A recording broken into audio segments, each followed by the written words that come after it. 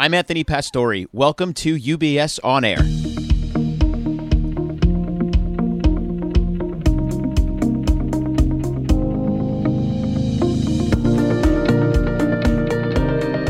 Joining me today is Sarah Solomon, a senior strategist with the Family Advisory and Philanthropy Services team. The mission of this group is to serve as a thought partner to exceptional families.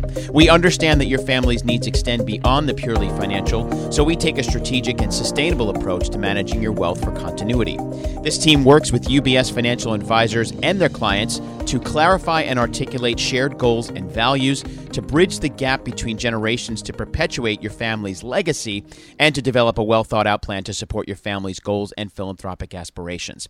A little bit on Sarah. She has been with UBS for 20 years, starting in the firm's graduate training program and holding a variety of roles since then. Now based in Chicago, Sarah works with financial advisors and their clients from North Dakota to Pittsburgh to Texas, helping them to foster communication on wealth and engaging in purposeful philanthropy with their families. The UBS Global Philanthropy Services team consists of over 50 team members who are based across the world and work directly with UBS's most valued clients, helping them ensure to achieve their philanthropic aspirations. For today, we are going to talk about getting clarity on what and why you would like to support philanthropic causes. So let's get started. Sarah, first of all, let me welcome you to the podcast. Thanks for joining me. Happy to be here. Sarah, why do you suggest clients and families take the time to think about and define the why of their giving? This is something that we think a lot about, and UBS surveyed investors a few years ago because we wanted to understand investor sentiment and behavior around doing well at doing good. That is why there could be more to giving than only writing a check. What we learned is that checkbook philanthropy, just writing a check as requests come in, often leaves donors feeling uncertain about their impact. So the question became, what leads to increased donor satisfaction when it comes to their philanthropy? What we found is there is a simple recipe. Yes, it's money, plus volunteering time, and including friends and family in the causes you care about, plus a planned approach to giving. This gives the ability to be strategic in the context of a broader wealth management plan, and it lets investors achieve long-lasting impact from their charitable giving. We also know from working with experienced and fulfilled philanthropists that it's important to define the why of your giving. So how can you then go about defining that why? Well, before focusing on the causes to dedicate your time and resources toward, you may first start by answering, why do we want to give? You could think about questions like, do you give out of passion, or is it responsibility or obligation? Do you want to honor a loved one? Maybe you want to donate to bring your family together, to have a family focus, or to teach values.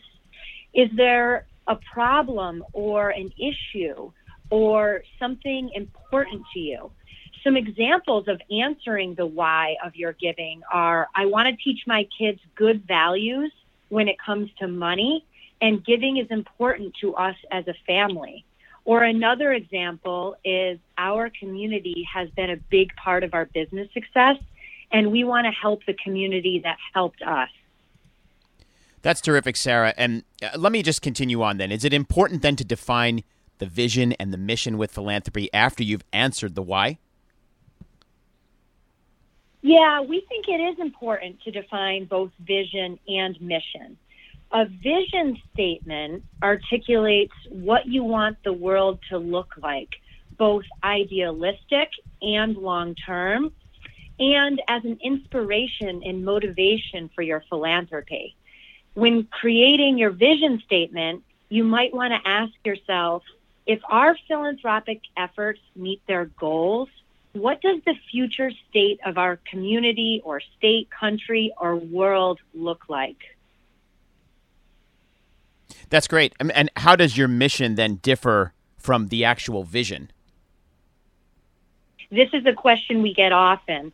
Your mission statement signals to others what your philanthropy is focused on in an easy to understand way. Your mission statement allows you to check your actions against your mission to ensure alignment. And it also signals to other funders and grant seekers if there's the possibility of partnering. So this helps you decide if grant requests are beyond the scope of your defined mission. You know, one of the hardest parts of philanthropy for some is saying no.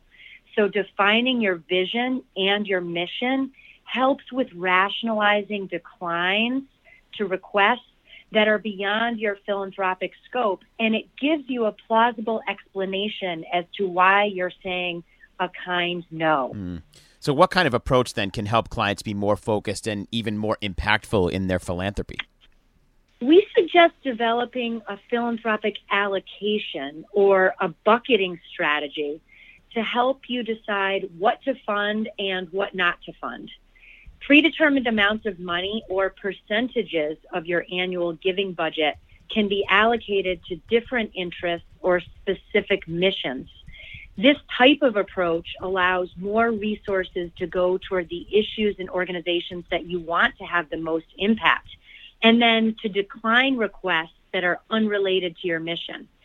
Some families allocate a set percentage of their gifting to a project or area they're working on together, with the rest to be used in a discretionary manner by the board. Other families might keep their private foundation focused on a specific mission and then use their donor-advised fund for anonymous gifts or discretionary projects. Still, other families might want to partner with a community foundation so that they can work closely with local program staff. Ocean conservation, art programs, local schools, or food scarcity.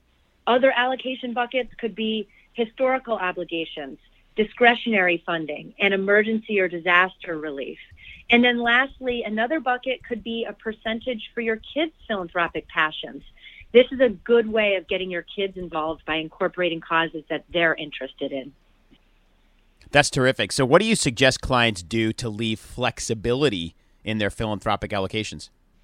We do suggest allocating at least some funding to a discretionary bucket, which gives you the flexibility to support friends' charity runs or events that you get invited to when you feel inspired to do so, regardless if it's in alignment with your mission. And one last question for you, Sarah. How does applying a who, what, where type of approach in philanthropy help clients? In philanthropy, just like any project or effort, when you focus on a specific goal, it makes results and impact easier to measure. So applying this who, what, where model can help you define your focus and result in affecting real change. For example, wanting all kids to have access to healthy food is a noble goal, but likely too broad. So by narrowing your focus to we want every child in our county to have access to a free and healthy breakfast and lunch 7 days a week, you've now created a goal against which you can measure your progress and impact. So think of your vision as the core of the circle. And then the next ring includes the who, what, and where. For who, the beneficiaries of your philanthropic activities, you might want to think about an age group. Is it children, youth, adults, or the elderly? Or is there a gender focus? Maybe you're focused on a certain population, like rural or immigrant, ethnic, and religious communities. Or still yet, maybe it's socioeconomic communities. For example, underserved populations or budding entrepreneurs or small business owners.